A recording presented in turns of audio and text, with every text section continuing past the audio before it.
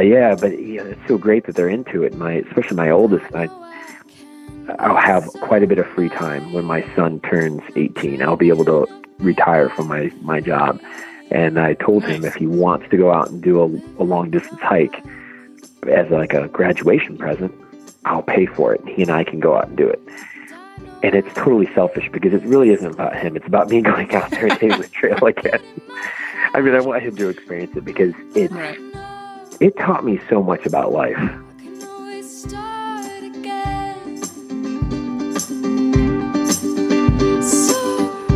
When we find ourselves wishing that we could stand a little tall. Welcome to the Hiking Through podcast.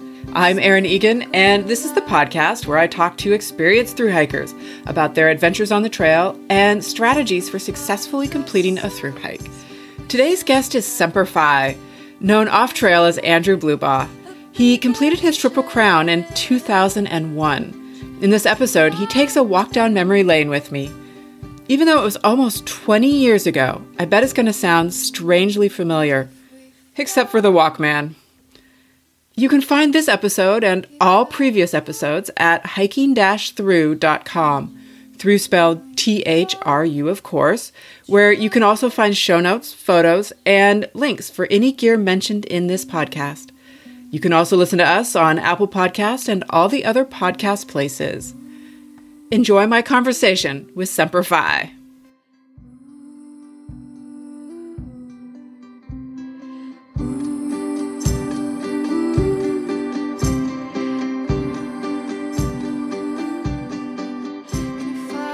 Hello, Andrew. Hello. When you reached out to me, you said you had done the Triple Crown. And when I was kind of looking your information up, you had done the Triple Crown like back in like 99, 2000, 2001. Correct. What prompted you? I mean, you cranked them out. Like what prompted you to do that? Yeah, I just gotten out of the Marine Corps, and I got out on a medical discharge that was against my will. I wanted to stay in. So I'd always wanted to do the AT. I'd hiked sections of the AT when I was in high school. As soon as I got my driver's license, I conned my parents into letting me leave the state of Ohio to drive to Virginia. And so I'd always chased after it. And then when I was getting out of the Marine Corps, the doctors basically said, hey, if you want to get back in, you need to have a certain amount of time out of service showing that these medical problems, which was these extensive food allergies, weren't going to be a problem. And it was something that was environmental that was causing them. So I figured, you know what better way to prove that I can get back in than to hike the AT, so I can kill two birds with one stone. Check that off my bucket list and then get back in the Marine Corps. So I went down in March 18th of 1999, hiked the AT, and it was like halfway through, that was it. It's, the bug got me, and I was, no, I think I'm going to do another trail after this. And I already started planning the PCT while I was on the AT. So, I'm in my early 20s at this point. I just figured, what better time to do it now? Because I'm not married. I don't have a house. I don't have really any obligations. I can go back to school later. I can get back in the military later if I want, and I'll just be a vagabond for a couple of years. So that's what I did. I got done with the AT and got a couple of jobs and just cranked out the money as fast as I could do it, and planned and prepared, and then went out and did the PCT, and then in 2001 did the CDT. So yeah, it was just a matter of the time was right for me to crank them out. And a bunch of people at the time were thinking I was trying to chase after some record, or, of being, there's all these weird things like, some people thought I'd be like the youngest one to do 3 of them in 3 consecutive years. I don't know it, but that was never on the list. It was just a matter of convenience. Right. At that moment, it was the perfect opportunity to get him out. Right. Because I don't know if you've been back to the PCT or the CDT, but you certainly have been back to the AT since then. Oh, yeah. How has it changed? Oh, it has changed a ton. I'm sure. It's crazy. Yeah, it's so weird. And I feel like, I'm one of these old people now that I sit back and be like, back in my day. But when I was a kid, when I was 16 years old, and I went out in the AT the first time, I just remember, not knowing a whole lot. I had a little data book, and I had some, maps that I bought from a backpacking shop, and it's, the stuff wasn't updated very well, and the information was scant, and that was part of the adventure. And then in '99, when I was going for the AT, I did a lot more research. The internet was a lot more available at that point, and there were forums were just kind of getting going. And so there was this wealth of knowledge, but there was also a wealth of misinformation.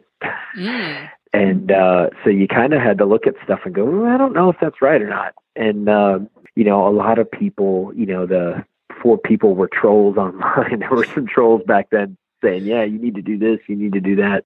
So, in '99, I didn't see one person with a cell phone.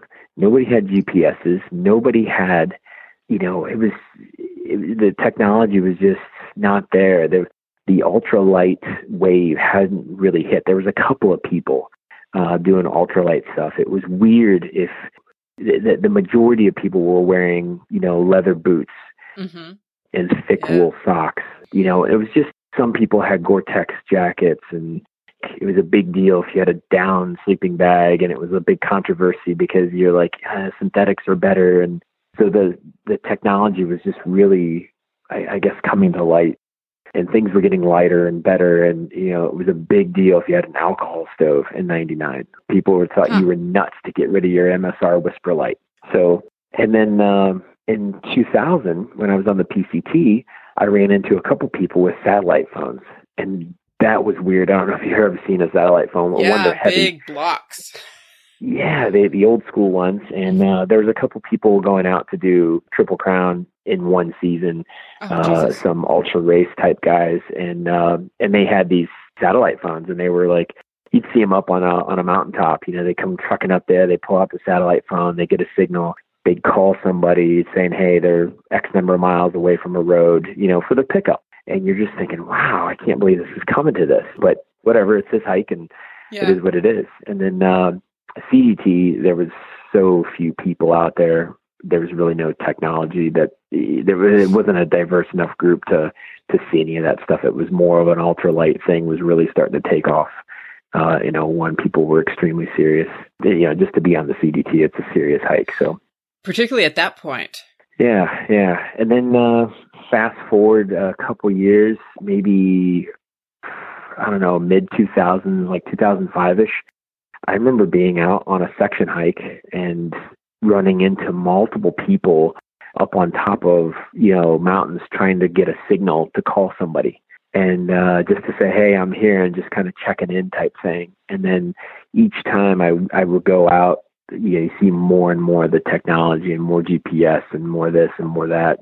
I go out, I do now with my boys, I do a lot less miles, but we spend about the same amount of days on the trail each year. But we go out now, it's people don't sit around as much to chat. They're usually sitting around because someone's got a blog. Someone's trying to call about a resupply drop, and somebody's calling to say, hey, my shoes they're blowing out. I need to do this. It's a different vibe when you're in a camp like that. So it's weird. And the ultralight craze is just ridiculous. The equipment is just changed huge. What kind of equipment were you using? And I don't even know if you would have paid attention to like what your base weight was and things like that back in 99, 2000. Oh yeah. I mean, weight was still always an issue, just like it is today. You didn't have as much of an option. The options were limited. You had people who were using tarps. There was the silicone impregnated nylon stuff was just becoming kind of mainstream. There was a couple of companies out there messing around with it, but nothing really mass produced. So, a big deal for a lot of people were to take Sierra Design tents that had a footprint, and then they would gut it. They wouldn't use the main, the 2-wall tent. They would just have the rain fly, and then they attach their poles to the footprint.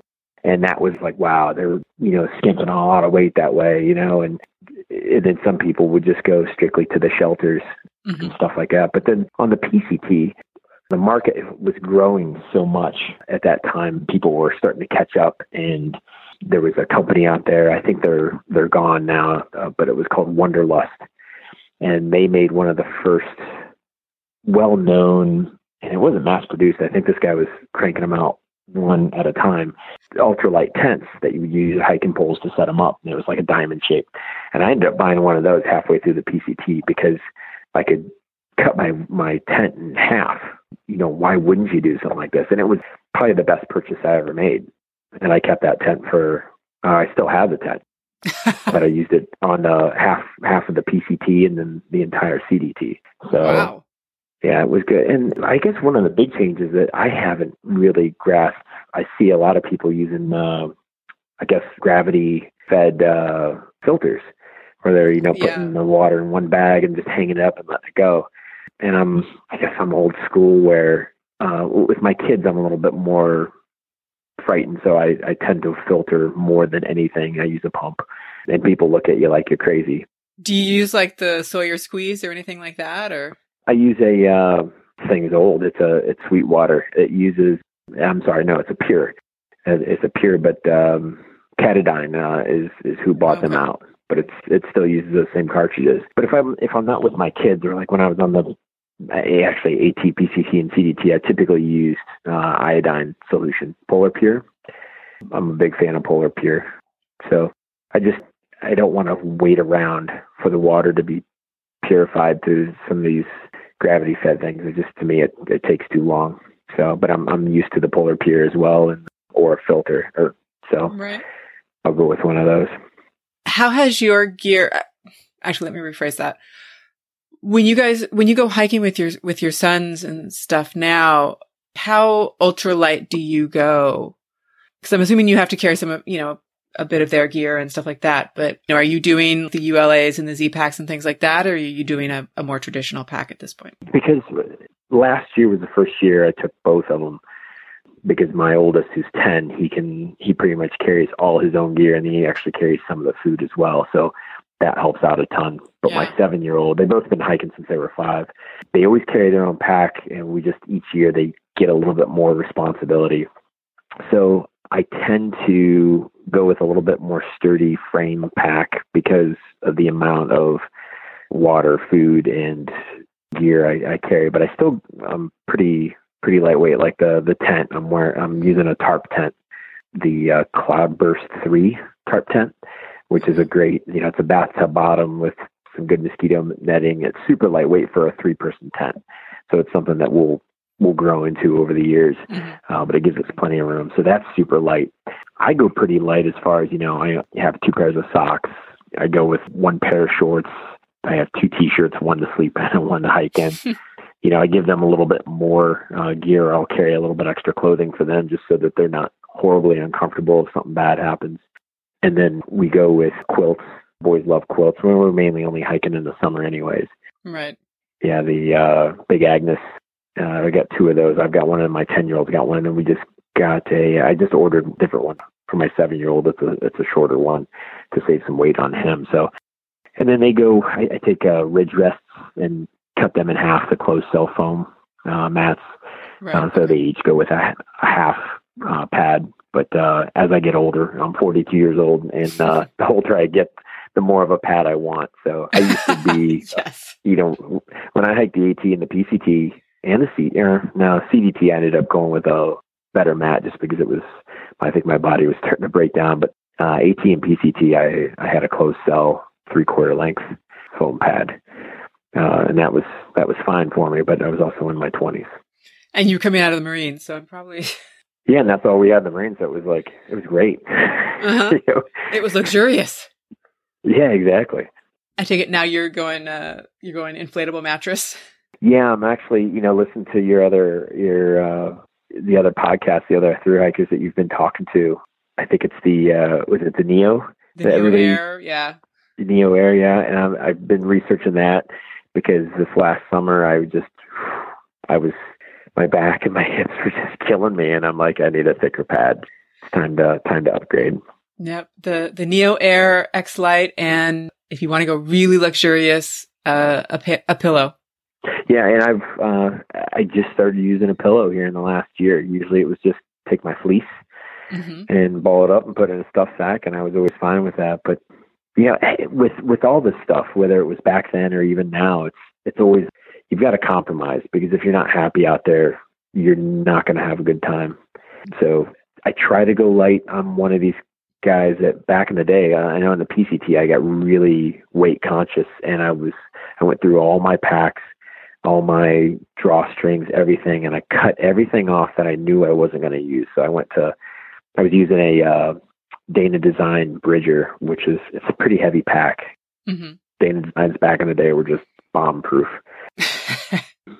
They're literally, I still have both packs. I use the Dana Design on the AT, and I bought a smaller one on the PCT to shave off another pound. But it was probably a 4-pound or 3.5 pound pack. It was ridiculous, but it's super comfortable. You can haul a ton of weight in it. So that was nice. It rides very comfortably. But I went through and I pulled all the straps out to where I knew I, would use them to the max, and then I cut the excess off, and I went through all my drawstrings, and I saved all that stuff up in a bag and cut a chunk off the toothbrush, because you don't need a full handle. And some people go out with a full tube of toothpaste because it's going to last them the entire trail or half the trail, and using the small sample ones, you save a ton of weight with that little stuff here and there, so that it allows you to carry the more luxurious items. But for the longest time, I used an alcohol stove. I just upgraded to a small MSR canister stove, just because we were cooking so much with the boys. It was far more fuel efficient. I had to carry less fuel, and the weight worked out to being a better option, carrying the canisters. It's pretty amazing these days, like what you can get ultralight, and how people have revolutionized the technology. Oh yeah. Yeah. I think my base weight was probably just about 15 to 20 pounds, I would say. Okay. For the PCT and the CDT. I know it was probably heavier on the AT because I carried a far heavier tent, and I didn't worry that much about it. And I had a heavier bag. I had a synthetic bag that was it was overkill. And I remember it was going into somewhere in Northern Virginia. It was pretty warm, and I was just essentially sleeping on top of it most of the time. And we were in a town someplace, and there was a little shop in there, and they had these fleece liners for your sleeping bags, and they had them on sale because it was like a winter item. And I thought, I'll just use one of those. I'll just send my bag home and I'll use that. And it was perfect. And I got into Harper's Ferry, and my girlfriend at the time was meeting me there, and we were going to hike up through to like Connecticut together.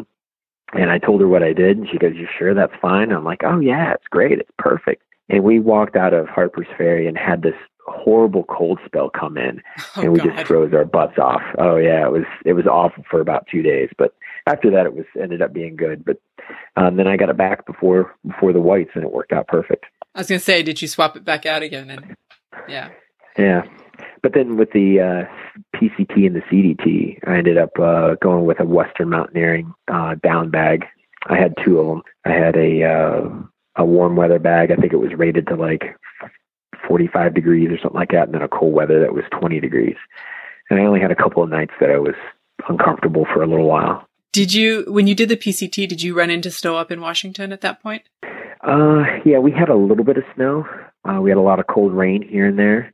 I really think my PCT and my CDT hike, I lucked out big time with the weather. It was just, it was not bad. The PCT, I guess I was northbound on everything except CDT. I had to do a flip-flop because of fires. But it was, I couldn't ask for better weather. I mean, there really wasn't a time that you were just sketched out like you weren't going to make it. We had a little bit of snow flurry type stuff. It wasn't bad at all. And PCT was, I started 4/21 and we ended 9/30. So September 30th. Oh, okay. Not bad. And that was where you said you did a flip-flopping, right? CDT, I did a flip-flop. I hiked up through New Mexico, got to Colorado, and the snow pack was just awful. And I had snowshoes back home that I could had shipped out, and I just got to thinking. I started thinking about the miles. I hiked 2 days into Colorado, and it was just post holding up to you're growing with every step, and it was just awful. And we were barely making any miles. And so went out and hitchhiked up to Idaho, ended up hitching, got really slow. So we ended up, I was with 2 other guys at the time. We ended up getting a bus, took a bus up to Glacier, and then started hiking south. And it worked out perfect because there was, always threats of fires, and we were worried that they were going to close down parts of the Bob or Glacier or, Yellowstone or something like that. And it ended up that we got up there, we got to see everything, and then there were really no threats for Colorado at the time because they had a nice wet winter. And we got down there, and the snow was perfect. There was just little chunks here and there, and it didn't slow you down at all. Nice. So on the AT, what was the period you were hiking from when to when? March 18th to September 15th. Okay. And then what about on the PCT? That was April 21st to September 30th. Okay. Yeah. Okay. I can see why you were lucky in the weather department. You kind of hit the golden period. Yeah. It was good. The AT that year was a drought year. I had friends, actually a girl, Sundance, who hiked on the PCT with me. She hiked the AT in 99 or 98. And that was like a super wet year. And she just had these horror stories about seeing a bog bridge and thinking you could step on it and it was floating in like 4 foot of water. And they just, had massive people just quitting constantly because they just never dried out. And we had a drought year. It was a matter of most of the time you get to a road crossing and there'd be a sign saying, hey, there's no water up here. Go down to the farm, half mile down the road, they'll fill up for you. So that was constant. What was your trail name? Did you have just one or? Yeah, actually I didn't want a trail name, but I just gotten out of the Marine Corps. So you signed your letters, Semper Fi, and then your name. And so I would just write Semper Fi Drew in the shelter logs.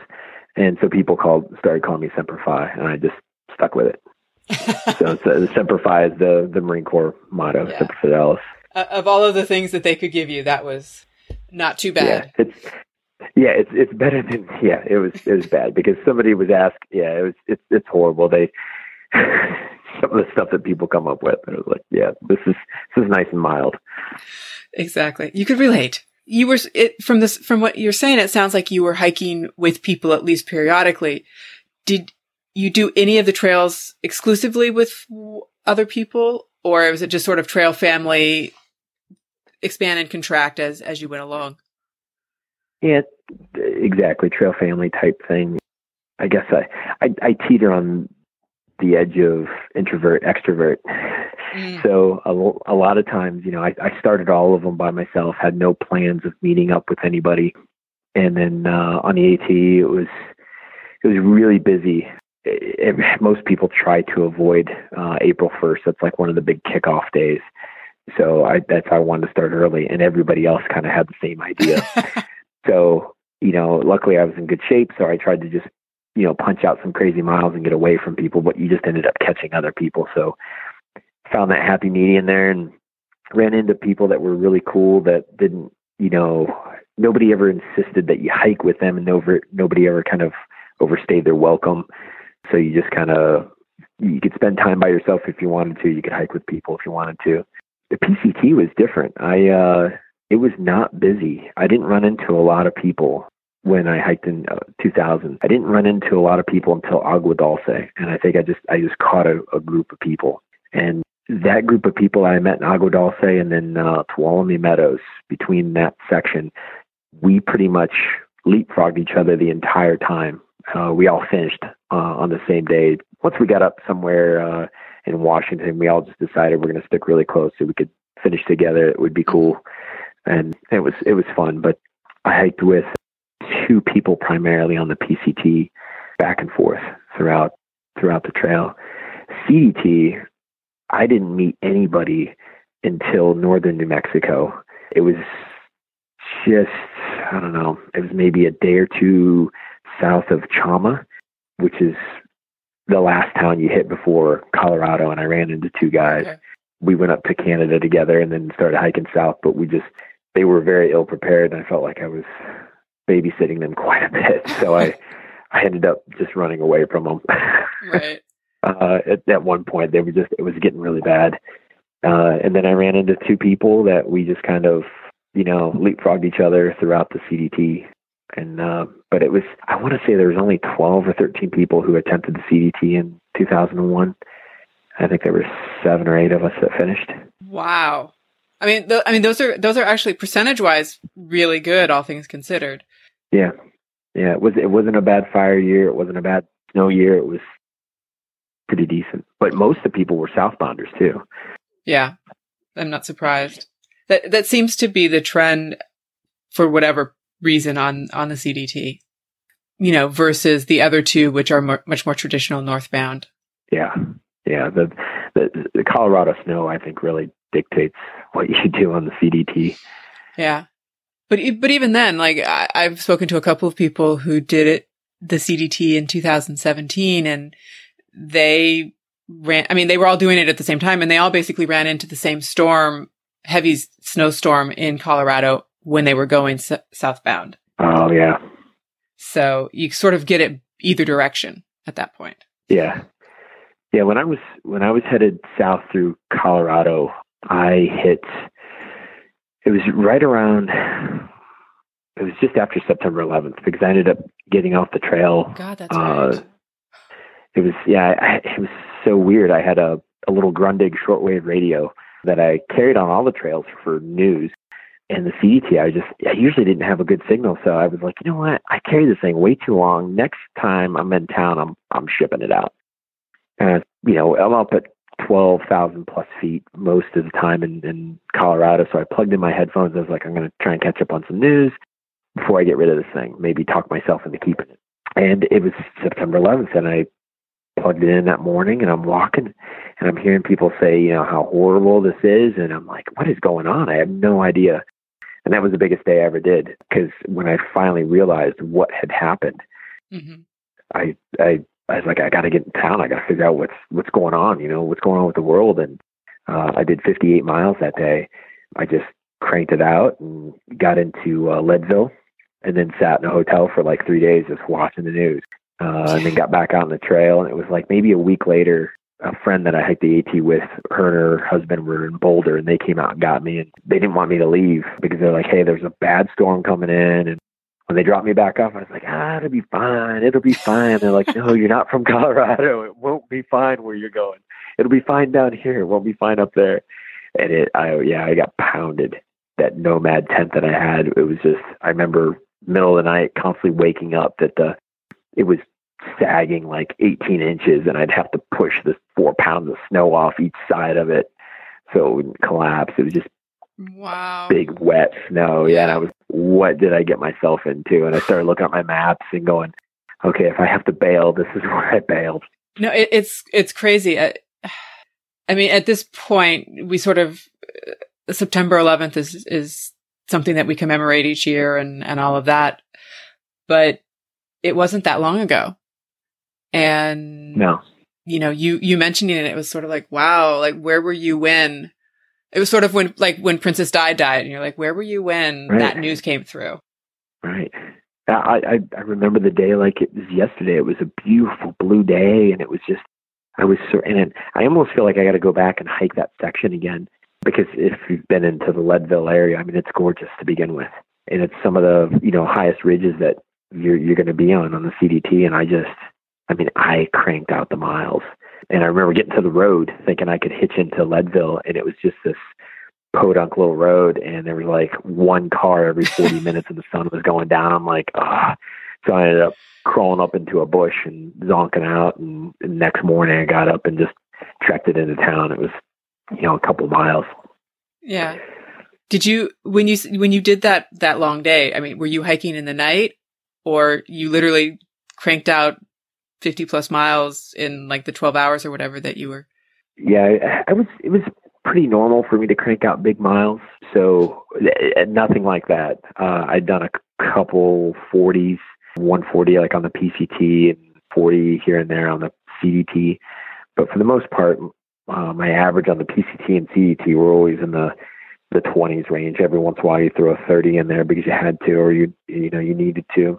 But I was just so motivated to find out what was going on that I just cranked it out and, drank when I had to and ate on the run. And I got, like I said, I got to the road just as the sun was hitting the ridge line, and it was just getting dark. So it was a full day of hiking. Amazing. Pretty amazing. When you were doing all that, did you end up going back into the Marine Corps after that, or? No, I got in. I did some private security, and then I did some other stuff. So you stayed in the private life. Yeah. And did you continue hiking, or you sort of had your fill for a little bit and then and put it aside? I tell people that hiking was probably the worst thing I ever did to my life. It's like an addiction, at least for me, and I think about it every day, and it was weird. I got done with the CDT, and I just got out of the Marine Corps, so I didn't have a house or anything. And luckily my mom, was just so supportive. I basically based out of her house. She didn't charge me rent. So I would just go and I'd work these, menial jobs here and there and scrape money aside and then go out and, travel. I'd come back with, when I got back from the PCT, I had to borrow money for a haircut and gas money so I could go get another job. So I got done with the CDT, and right off the bat, I was like, I already knew what was next. I had like 10 things on my list. I just had to figure out what I was going to do when I had the money to do it. I was going to go out. My big thing was I was going to go to South America, and big into climbing and stuff as well. So I figured I'd go down to South America and do some mountaineering. And I was thinking about 7 summits and all this other stuff. And as I'm planning and I've got this job, I start running into friends from high school, and I graduated in 95. So everybody is out of college. They're getting real jobs. They're having families. And I'm sitting here and they're like, so what are you doing? And I was like, well, I live out of a pack 6 months out of here. And the other 6, I'm living out of my mom's basement. And I had this guilt, like I need to get along with my life and maybe, I don't know, get into that whatever normal is. And not that it's a bad thing. I mean, I'm in a great place now. I've got a good profession, I've got a wife, I've got kids and a house and everything else. And I still long to hike, and I'm trying not to ruin my kids with it. So I just, the addiction. Yeah. But it's so great that they're into it. Especially my oldest, I'll have quite a bit of free time when my son turns 18. I'll be able to retire from my job. And I told him if he wants to go out and do a long distance hike as like a graduation present, I'll pay for it. He and I can go out and do it. And it's totally selfish because it really isn't about him. It's about me going out there and hitting the trail again. I mean, I want him to experience it because it taught me so much about life. I met so many great people from all over the world, from all different walks of life. And I think that was better than the year I spent in college before I dropped out and joined the Marine Corps. Mm-hmm. It was just a great, you become self-sufficient. You learn how to talk to people, the art of hitchhiking and knowing what's a good situation, what's a bad situation, and managing your money so that when you can make it home, when you're done with your hike, just and get a haircut, little stuff like and get a haircut, get a job, right? So it's, I don't know. I think about it every day, and I think about, could I scrape together some vacation and go out and do the Colorado Trail? Because that's another thing on my list. The Long Trail is another one. And I did the John Muir, and, I was like, I'd like to do that again. So there's just so many little things. How was hitchhiking for you back in those days? I had a couple of sketchy instances, but they were obvious right off the bat. The first one was the first hitchhike, and that was into Hiawassee, Georgia, for the first resupply that was off trail. The first one was literally on the trail. The trail actually goes through like I can't remember the name of the place, but there's actually a little camping store that's on the AT that the trail actually goes through it. So you can resupply there. And then the next one is Hiawassee, Georgia. And me and this other guy who had attempted a through hike the year before, and he had done like the first 150 miles or something. He and I were hitchhiking in Hiawassee, and this guy pulls up. He's going the other direction. And he goes, "Hey, you guys trying to get in town?" And we're like, "Yeah, we're going to Hiawassee." He goes, "Oh, you're going the wrong way. Give me $20 and I'll take you into town."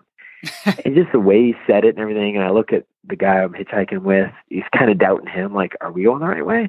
And he just real confidently said, "No, that's okay. We're going to go." And we just kept walking the other way. And the guy sped off. And it was one of those things like, I think he was trying to scam us, take $20, take us down the road and say, "Hey, give me another 20 and I'll actually get you back to town."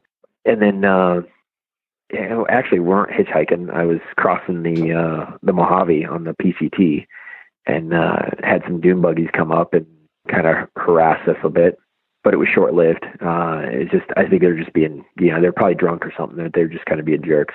Mm-hmm.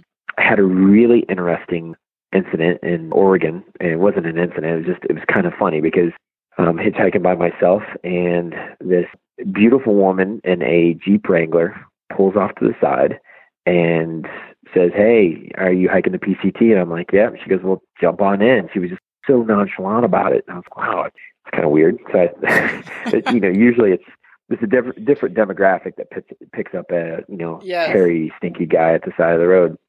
So we're driving down the road, and I end up saying, I was like, you're the last person I expected to pick me up. She goes, "Why?" I was like, "Well, nothing against you being a woman, but usually, younger women don't pick up strange guys at the side of the road."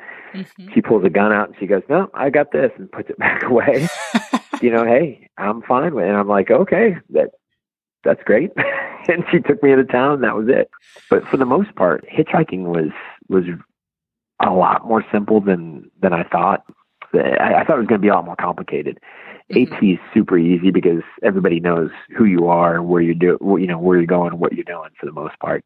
PCT, I was super lucky because there were 2 or 3 girls that were kind of leapfrogging with everybody. So we would always make sure that a guy teamed up with a girl, or if somebody had a dog, you hitchhike with them, because everybody always took pity on the girls and the dogs, and you got picked up right away. And they I didn't think care that's about still the you. case. Yeah, it's just human behavior. Mm-hmm. But it was pretty simple for the most part. I don't remember really waiting too long to really get in. We didn't have any horror stories about trying to get into a town and not being able to. There was actually one instance where we were in, somewhere in Washington, and a couple of people that we were hiking with knew that Neil Young was going to be at the Gorge. And they're like, "We should hitchhike to the Gorge and see Neil Young in concert." And like, none of us had tickets. And so we ended up getting a ride to the Gorge. And then we're out front, and one of the people that we were with said, "Hey, you put your, like, a number 1 up on your forehead with your finger. And that means that you need a ticket and you don't have much money." And I'm like, "I've never heard of such a thing." And we walked around like that. And sure enough, people started giving us tickets or saying, "Hey, would you give me $20 for a ticket?" And we all got tickets. It was a great little side trip, but we hitched in and we hitched all the way back out. So you did Neil Young at the Gorge in George Washington at one of the wineries. What is it? Saint Michel or something like that winery? I don't know if it's winery. I'm trying to think where. That's what it used to be. One of the wineries has a little kind of almost like an amphitheater. Yeah. Right off the Columbia River. Yeah. Overlooking the Columbia River. It's freaking gorgeous. Like, best seat in the house. We ended up having, half of us had lawn seats and half of us had seats in the front. And then, of course, the girl we were with, Sundance, because somebody took pity on her and got her up to the 6th row. And then they came and got us up to the 6th row. So in my hiker scrapbook, I got a great picture of Neil Young sitting there cranking on the guitar. Nice. Very nice. Did you have much issues with injury or anything like that while you were going? I fell a couple times and gashed my knees. I was never one for blisters. Lucky. Being in the Marine Corps, though, they're big on, you actually have, they actually designate a Marine. Well, I was in the infantry, so they designate somebody in your unit to be the blister Marine.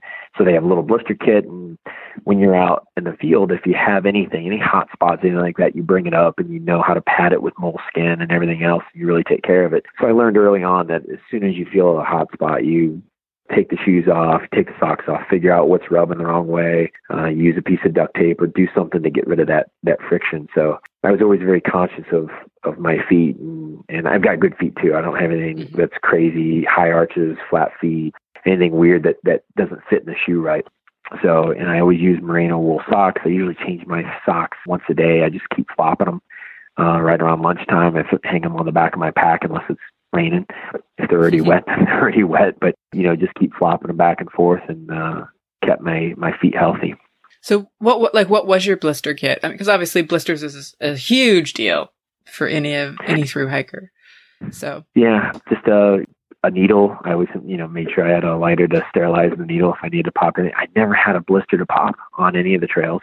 I always had duct tape. That was kind of one of the big things that I learned in the Marine Corps, was because it keeps it nice and slippery, so you're not rubbing against skin. So either putting duct tape inside your shoe or boot or against the actual skin as well. And then moleskin for a little bit of padding. And I had the little Leatherman scissors to be able to cut. You cut a hole like a donut and put over whatever the hot spot is. But I usually helped people more than I ever had to help myself. My feet, I was super lucky with that. Now, I had Giardia twice. Oh. That was absolutely awful. And that was just total laziness on my own part. I mean, I knew as soon as I started having the symptoms, I knew when I had gotten it. And it was just a matter of just being lazy. I got cocky. First one was on the PCT. It lasted. It ended up running its course before I could even get in to get any help. And my body just took care of it, but it was like an awful 8 or 9 days. Oh, Jesus. Yeah. Yeah. And then the other one was in Colorado. I was right before I finished the trail, and I was hiking around, and I wasn't paying attention to elevation at all. And this beautiful streams right there. And I was so used to being at altitude, and I just didn't filter or and I was carrying Polar Pure. I mean, it took literally 5 seconds to dump a cap full of iodine solution in there and let it sit for 20 minutes. But I just didn't. Put it underneath this nice flowing stream. It's gorgeous, and take a big chug of it or whatever. And I'm hiking along, and it's like 20 minutes up the trail. And I come up to a flat level area, and there's this giant beaver pond.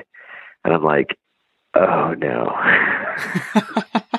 And sure enough, when I finished up the trail, my friends that I had hiked the AT with that were living in Boulder, they were moving back to Vermont.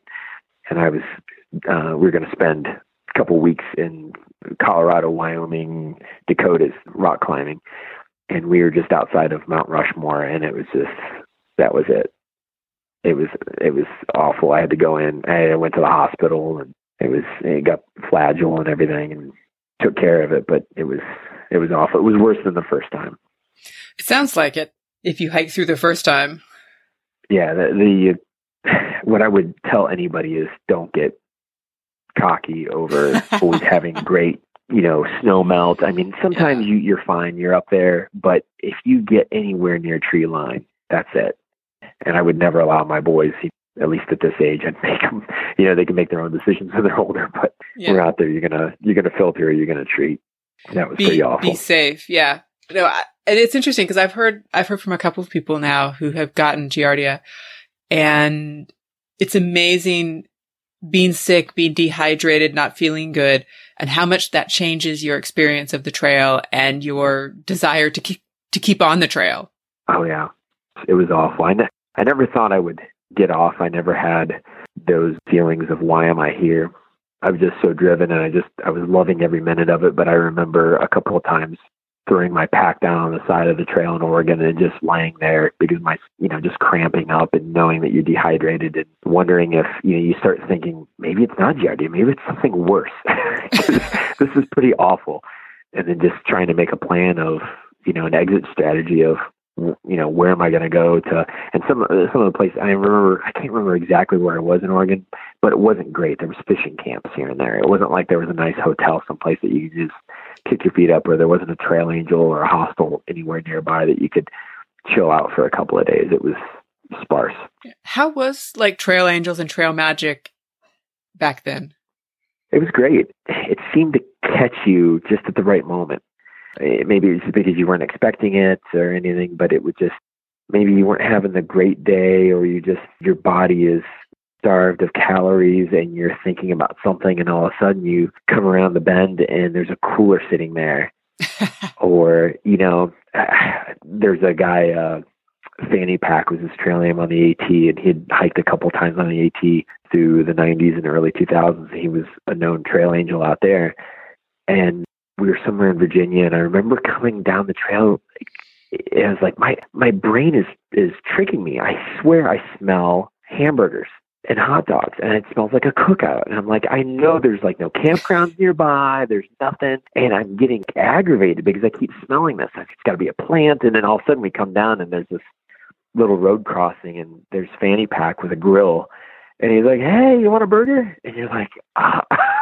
And it was great. And he did the same thing to us he drove out to, I think it was Washington, and had found out where the group of us were and set up another cookout at a roadside. And it was absolutely perfect. The best trail magic was the best trail magic is when it's a trail angel that doesn't know that they're a trail angel. It's just somebody who, okay. I guess coming down from or crossing the Pines to Palms Highway, there was a place, and I'm not sure if it's still there. It was called the Pink Cabin. Does that ring a bell? Have you ever heard that? No, I've not heard it, but that doesn't mean. Yeah, well, then again, this is back in 2000. There was a couple that lived down there, and they basically put a sign up saying any hikers that need water can come to our house. And they had just learned about the PCT, and they just were trying to be good people. And me and a couple other hikers happened to be like some of the first people that they actually talked to. Some people just came up to their hose and filled up and carried on. And so we show up, and they were just making dinner. And they were like getting ready to start cooking, and they're like, there was 5 of us there, and they're like, well, do you guys want to stay? And we're like, yeah, sure. So they brought out more food, and then pretty soon he's like, well, I'm going to run down to the store real quick. And he runs down and brings back a couple cases of beer and bags of chips and just a bunch of junk food for us. And he was just trying to be nice. It wasn't like he didn't realize what effect this had on us. And it's little stuff like that, or and that happens every so often. You run into somebody, and one of the questions that you always get asked is, well, from people who aren't hikers, well, where do you sleep? You started from where? You're going where? And then usually it comes up, what's the hardest thing? And you don't tell them really what's the hardest thing. You always go into food. Oh, food's the hardest thing, because then usually you can talk them out of a Snickers bar, or something that they have in their picnic baskets called yogiing. And you can, you open up that conversation, and they're like, oh, well, here's a roast beef sandwich. That's such a pleasant surprise, when you just start talking to somebody and they just offer something up that's just so out of the ordinary, and it just kind of makes your day. Yeah. Have your boys had the experience of trail angels, trail magic, that kind of thing? Yeah, we ran into a cooler. And there wasn't much in there, so I told them we're not taking anything because we don't need anything. There's through hikers that would appreciate it, but they just thought it was a great idea. And then my oldest, it was a couple of years ago, we were in Virginia near McAfee's Knob, and we ran into 2 through hikers who just looked awful. And one of them was sick, and one of them had a really bad blister on their heel, and they just weren't sure what to do. And I was like, look, Waynesboro is just down the road. It's like 20 miles away. I'll drive you in. And they were just elated that, they're like, are you serious? And I'm like, yeah, absolutely. I've been in your shoes. I know what it's like. And so we took them down there, and my oldest just thought that was great that we helped out these hikers, and he saw how much they appreciated it. And I think he learned something about, helping somebody, even though they're a stranger, you don't know them. It's just a good person in need. So it was a great learning opportunity for him. That's wonderful. The trail giveth and the trail provides. Yeah, exactly. That's the same thing. Anyway, talking to people now, a lot of people with their food, they do a few resupply boxes but they're primarily purchasing from the stores along the way and that kind of stuff. Mm-hmm. Like, what were you doing at that point? A mixture. The AT is logistically really easy for the most part. There's only a handful of places that you need to really, unless you have a specialty diet or something, but for the most part, you can get away with going town to town. I'm a firm believer, though, that you will be a happy hiker as a well-fed hiker. I made a terrible mistake on the AT, and I didn't understand nutrition very well, and I lost a lot of weight that I shouldn't have lost, and muscle mass. I didn't understand protein that, the body needs. And when I got done with the AT, when I got home, and I'd already had like a week off, so I was just sitting around with some friends and we were just eating, and I probably put on 5 pounds.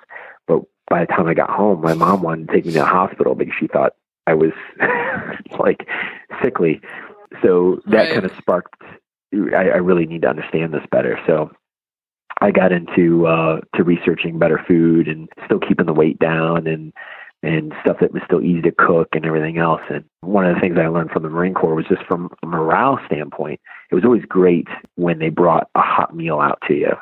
When you'd been out in the field for, a week or two, and all of a sudden you get a hot meal, it changes everything.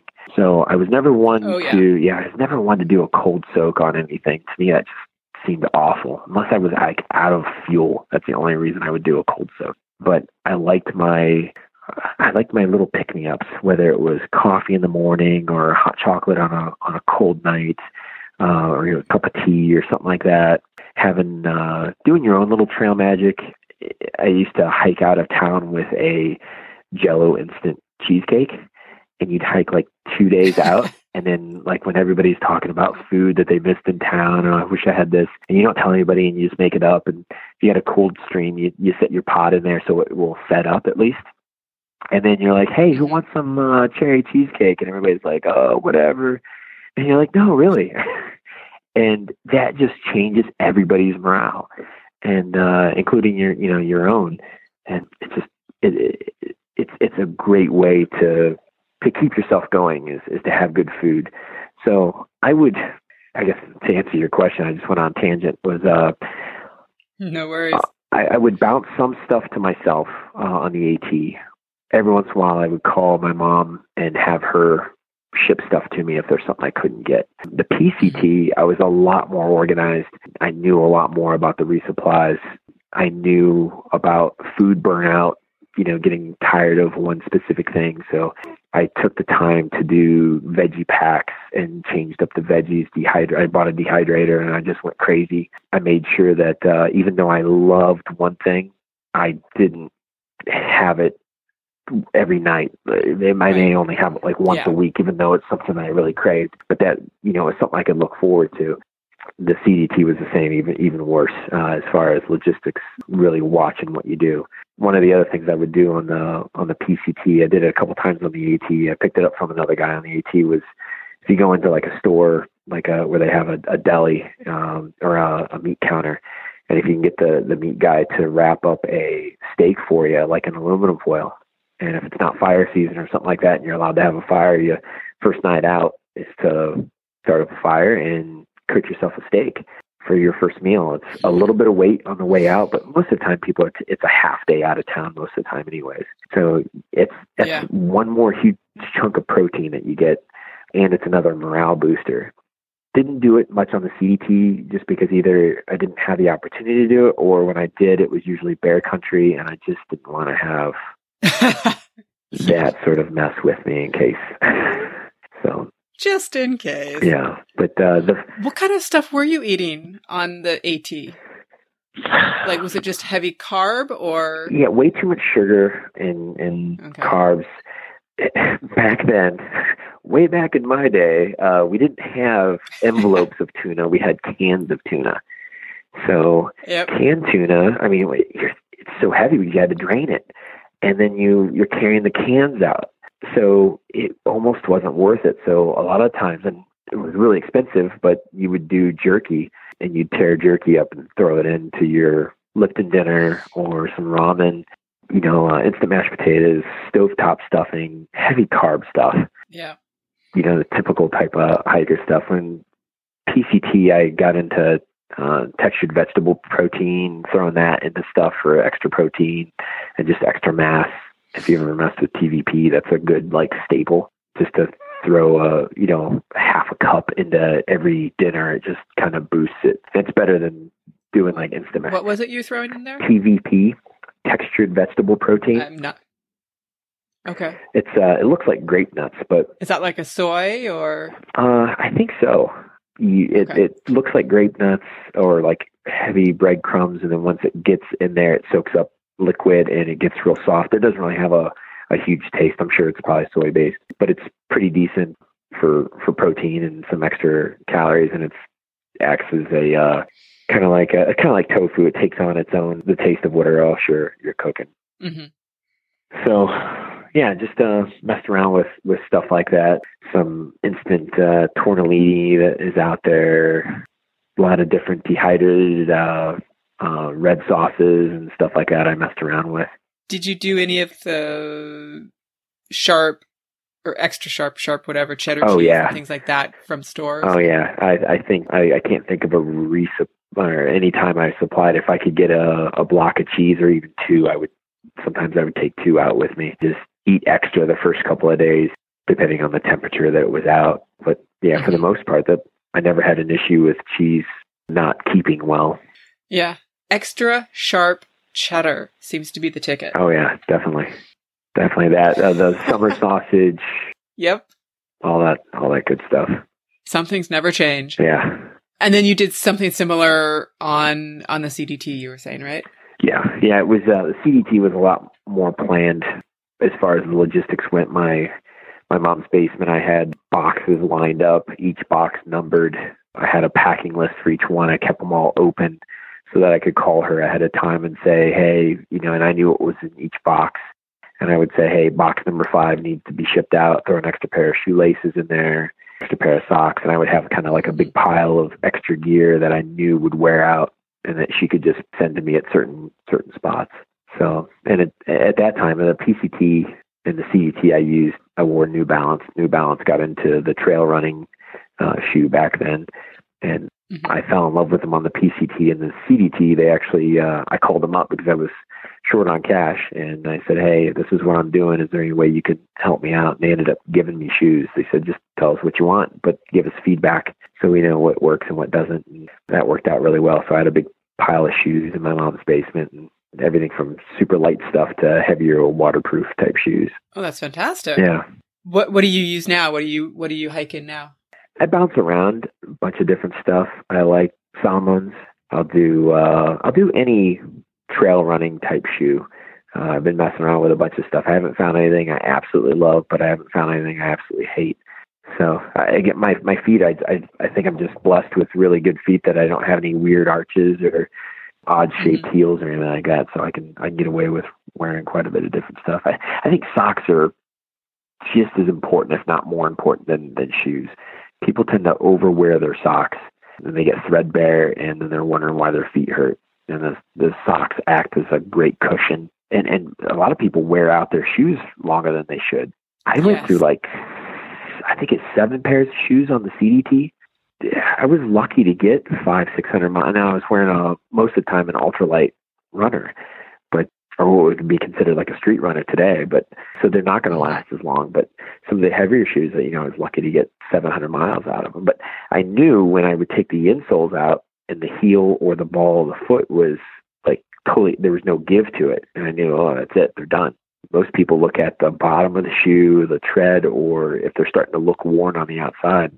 To me, it was, if that insole is compressed and it's no longer having any cushion, if that's compressed, the other parts are getting compressed, and they're not going to take that shock off your knee. So I changed out shoes a lot quicker than some people as well. Did you have any lingering issues from the hikes? Other than constant longing to be back out there. Other than mental injury. Mental and emotional injury. No, just mental stuff. I didn't own a TV for like 3 or 4 years after, probably longer than that, 4 or 5 years after. I just kind of gave up TV, and then I didn't have a cell phone until now my wife, we were dating at the time, she bought me one because she couldn't get a hold of me at all. This is probably in 07, 06. So yeah, it kind of changes you when you spend that much time out there. And now it's probably different now because everybody's got cell phones, but I couldn't stand hearing a phone ring when I got back. It was weird, but you just don't hear it. The other thing that was weird was, how was it with like the rush of people and conversations and noise and cars and talk about becoming introvert. You want to be alone. It takes a while to kind of get to those, at least for me, for those larger social gatherings. Driving was difficult too. I got back from the CDT because there wasn't a ton of hitchhiking on the CDT. At least I don't recall it being that crazy, but I remember coming back and trying to drive like on the highway. And I felt like 55 was like really fast. It took me a couple of weeks to kind of get used to, because you're just walking. So at least that's how it was for me. The speed which everything moves. Yeah. How was that? Like, particularly since when you did them, particularly the CDT and the PCT, it was a much lonelier, quieter experience. So, and you wouldn't have had the benefit of all of the, electronic music and podcast and audiobooks and all of that good stuff. Like, how did you plan your days? It's funny. Everybody I knew on the AT and most of the people on the PCT, I guess all three trails, everybody always carried a book and you traded books. So you'd finish, one paperback and you'd trade it to the other person. It didn't even matter if you were really that interested in it. So when you'd stop for a break, you'd enjoy the scenery, you'd air your feet out, you'd have a snack, and then you'd, crank out 10, 20 pages and then throw it back in your pack and you go off again. But it is my opinion that I think a lot of people are missing. I know I missed a ton of stuff on my through hikes just by cranking out miles. I know this now from hiking with my kids because they started when they were 5, but this last year they were 7 and 10 this last summer when we went out.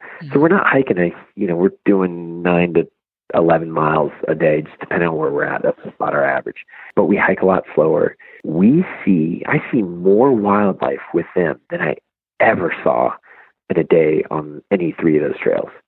I've seen stuff with them that I never saw on any of those trails.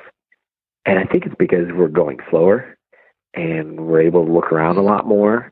It's amazing. And I just think, I was like, I wonder how much I actually missed on those 3 trails as far as wildlife or view, just because you're cranking out miles, or if I had, the headphones on. Back at the AT, people would have Walkmans, again, dating ourselves, and they would throw a book on tape. And that was a big deal. A cassette book on tape, right? And they'd have to carry like 4 cassettes for the book, Yeah.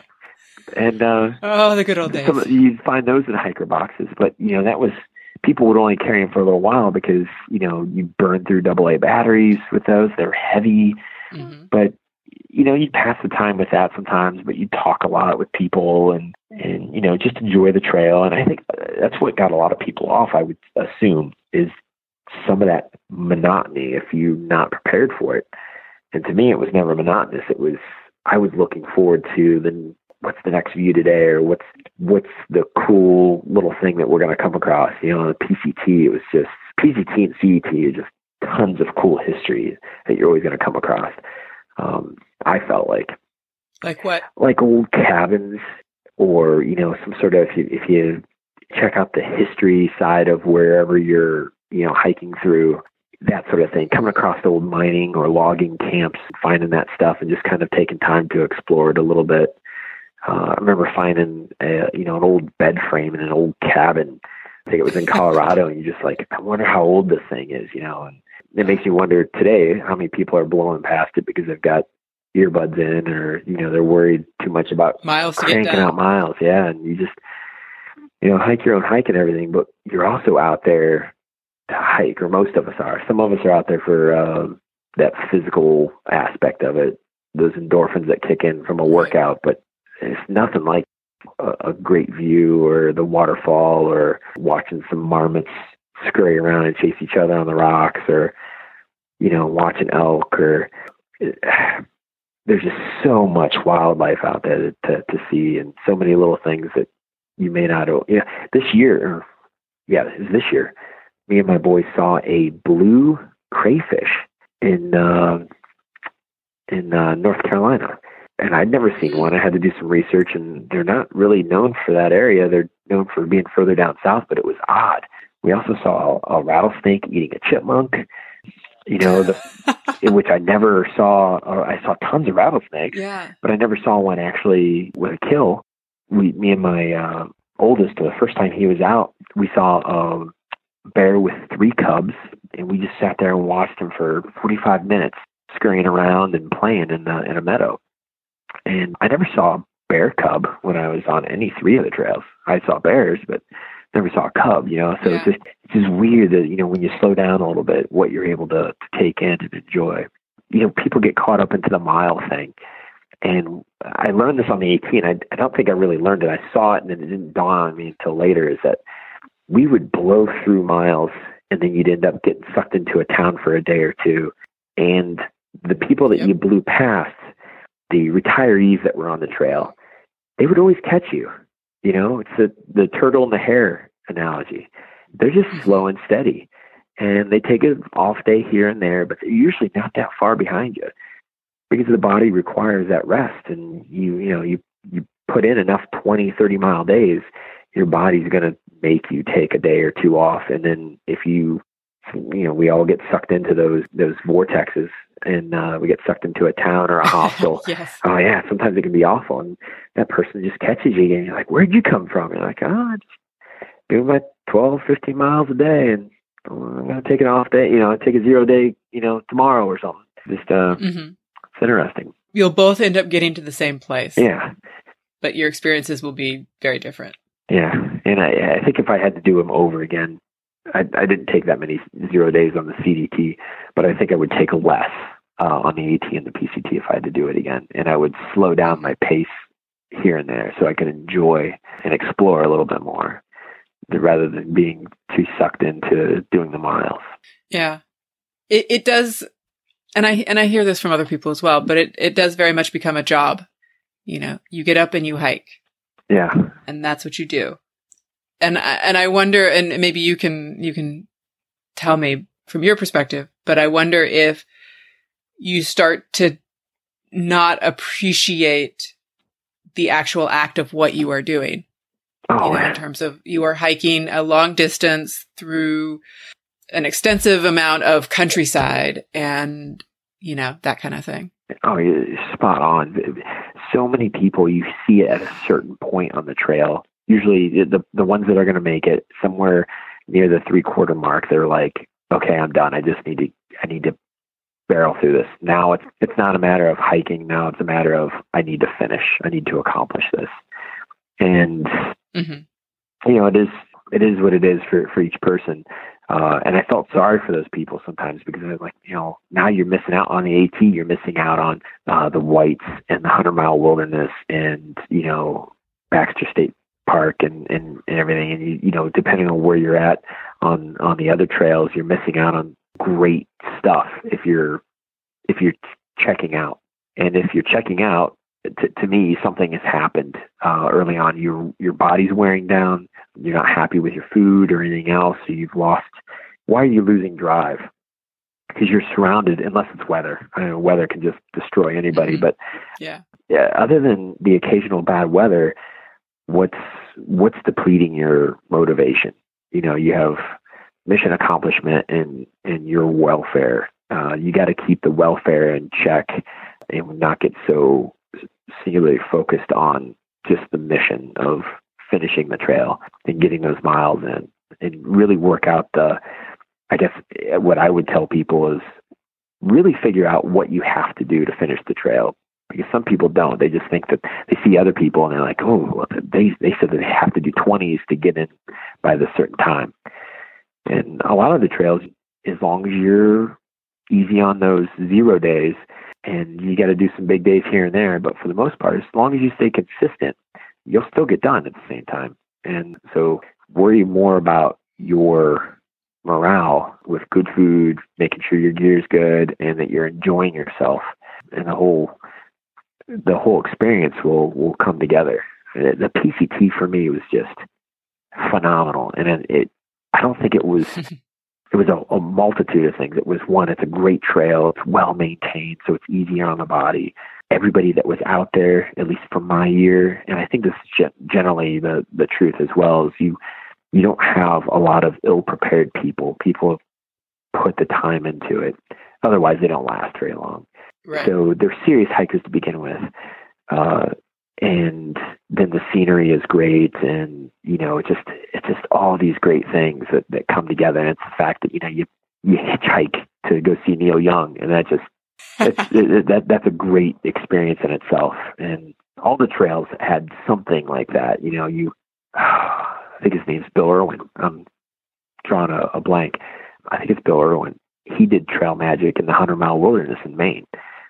They put a sign up in the middle. They canoed in a spaghetti dinner with salad and chips and sodas and everything. And 100-mile wilderness, there's no resupply, or there's like some stuff that you can pay to have people bring stuff to you. But you're hiking along and there's a sign in the middle of the trail that says spaghetti dinner with a sign with an arrow, and you're like, what? Is this some sick joke?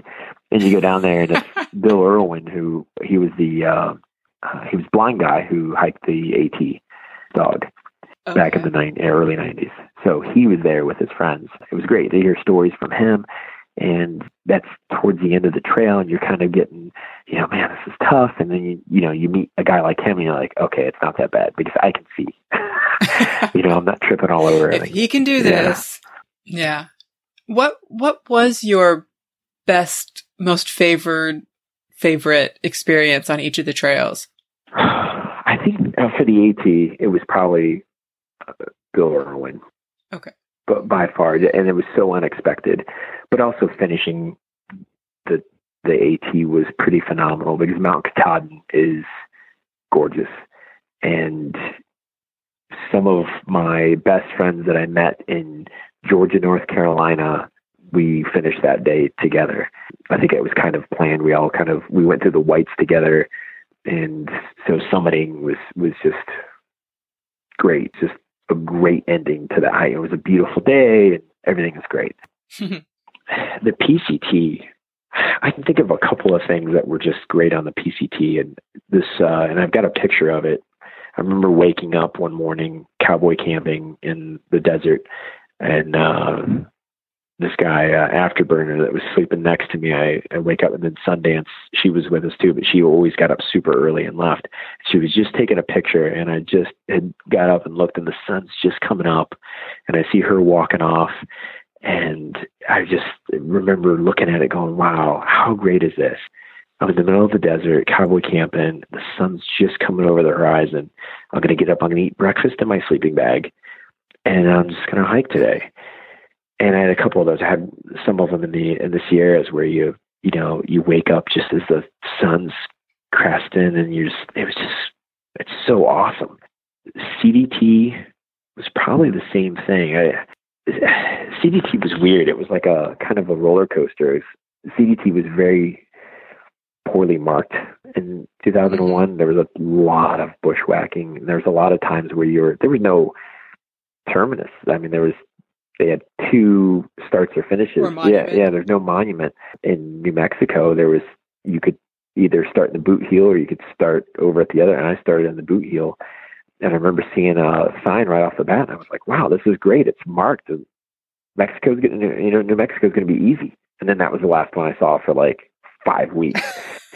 And I kept questioning myself. Is my data wrong? Because I'm using BLM maps from the 60s. Oh, wow. Yeah. Okay. And I had to laugh. You're going from windmill to windmill, and I have this one windmill that I get to, and there's a cattle tank, and it's got 18 inches of sludge on top, this green goo. Yeah, and it was the only water. So I fill it up, and hydrate like crazy, and get my water, and I rarely carried more than a gallon of water at a time just because of the weight ratio. You start hitting that point of, diminishing returns. So I go to the next water source, which is like 20 miles away.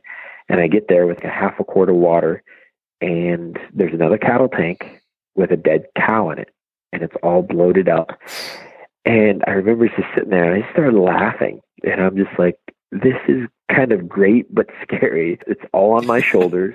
I can't do anything about it other than I got to figure out a solution. And it was kind of like, in the back of my head, I'm scared, but I'm also, this is great because this is what I came out here for. Not even sure I'm on the trail, and this water source is done, and I'm looking for the next one. And I carried a little binocular with me, a little 10 power binocular, so I could climb up on some of these windmills and look for the next one to see if it was spinning when it was far off. And, luckily I, found water and everything else was good, but those little instances to make you feel like, wow, you're accomplishing a lot more than just hiking from point A to point B. You've planned it, and, you're going to have curveballs and you're going to fix them, or you just get off and you find a different trail to hike. So I guess that's what I really liked about the CET. Is you just found out how self-sufficient you really were. It challenged you in a new way. Yeah. Now I've got Guthook on my phone, and it's great. Yeah. I can go out there with my kids and I'll be like, oh no, we're good. There's great water for the next 10 miles. So just carry what's in your water bottle and you're good. Yeah. No, it's amazing how much the experience has changed because of technology and that kind of thing. But fundamentally, it's still very similar. Yeah. I think it empowers more people that normally wouldn't go out. Yeah. Which is good. And you always met I met those people on the AT is full of them, people that and who's not going to make it. And there's a trail angel that's out there. I can't remember his name. I met him early on, but he only does like a section of Georgia and North Carolina. And what he does is he walks out. He knows these little back ways into the trail, and he would put weird stuff on the trail because it was pretty common to go into a shelter and find like a little brass candle lantern with a note saying, feel free to take if you can use it. And so he would walk out with a bowling ball and a pair of bowling shoes and set them like on the trail with a note and says, I don't know why I brought these, but if you can use them, take them. And so you'd be like walking along, and it'd be like a folding lawn chair. It'd be like, I can't use this chair anymore. And he'd come back out and pick the stuff up later. But he just wanted to like go further up and then read the trail logs to see what people were saying when they would, see it. But you'd see people with weird stuff, canned food and giant air mattresses, like the big 8-inch thick air mattresses. Yeah. It's funny. Like the AT is sort of the entry drug for through hiking a lot of times. And in my conversations, what I found is that people go onto the AT with a lot less preparation than they do on the other trails, but they're also a lot of times poor hikers. And so they sort of pull together the stuff that they've got at home. And that is the most random shit you've ever seen. Oh yeah. It's incredible. Oh yeah. It's crazy. It's really crazy, the stuff that you see. But somehow a lot of them make it through. Yeah. And the AT, every town in the South, all the way up through to like Waynesboro, Virginia, it's hard not to come across a decent outdoor shop, something that's going to have a better this or a better that, or they can order it for you, and people exchange out gear big time on those. And I still see it when I take my kids out. You see people and they're carrying some weird stuff and they're already talking about, oh, I'm going to change this out at the next town. Or, I'm just looking at this website says that, these guys have good gear at the shop or whatever. And I'm going to get a Uber driver and they're going to drive me into whatever. And I'm going to exchange this out. Yeah. The Uber Lyft thing has completely changed the hitchhiking scenario on the AT. Yeah. Yeah. I guess it's a good thing though too, because then you don't have, again, it opens it up to more people that are freaked out and they're like, I don't want to hitchhike. No, you don't have to. To me, it's part of the experience. At least for me, it was. Yeah. It certainly is part of the experience. To me, it's kind of part of the letting go of so much of the control that we have over our lives. Absolutely. Yeah. And trusting in the universe a little bit, I guess. Yeah. it's funny you say that too, because I look at hiking. One of the things that I learned from all 3 trails is that it restored my faith in humanity. There's some great people out there, and we see all this nastiness on the news and everything else. And we didn't talk about it, but my career right now, I'm a police officer, so I see horrible stuff all the time. So, but, I think back to, I tell people 99% of the world are great people. It's that 1%. That's all you got to worry about is 1%. Mm-hmm. And that's one of the things that I learned on all 3 trails is that I was on the CDT, and we had somebody at a lodge because our bounce boxes didn't get there. She just loaned us her Jeep. This girl who's running this lodge says, "Oh, it's okay. Just here, take my keys. If you go down the road, blah blah blah. It's like 15 miles. It's this town. There's a laundromat and everything else. Just if you would, put some gas in my car." And we're like, "Okay." And she didn't even know who we were. I mean, she just knew we were hikers. And it's just great stuff like that. Running out of food in Virginia once, and we were just so hungry, just eating more than we were able to carry. And we stopped by this house just to fill up with water. It was a drought.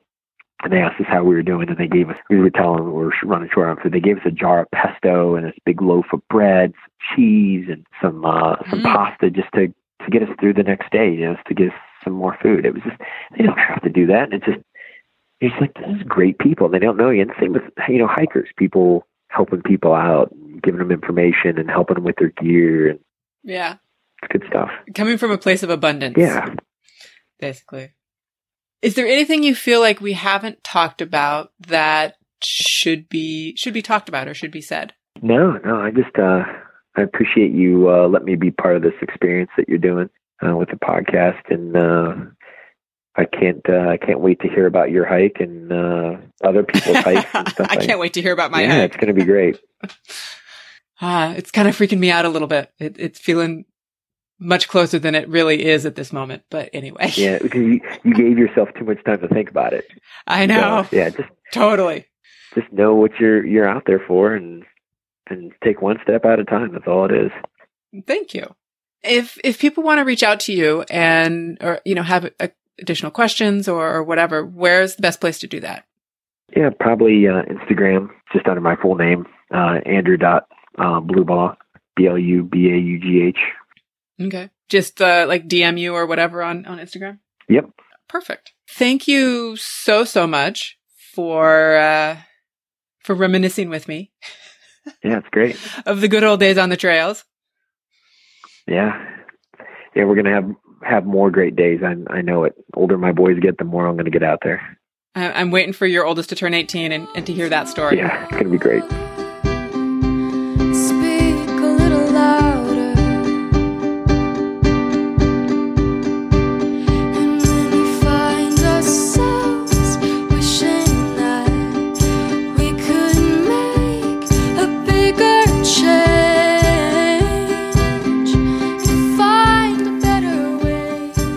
Show notes and links for Andrew's gear can be found on our website at hiking-through.com. Special thanks to Andrew for sharing his stories from the trails, and Maya Wynn for the use of the song Try Again. We'd love to hear about your trail adventures as well, so please email me at hikingthroughpodcast@gmail.com, or you can also DM me on Instagram at hikingthroughpodcast. We would also love it if you would find us on your favorite podcast provider and leave a review. We'll see you on the trail.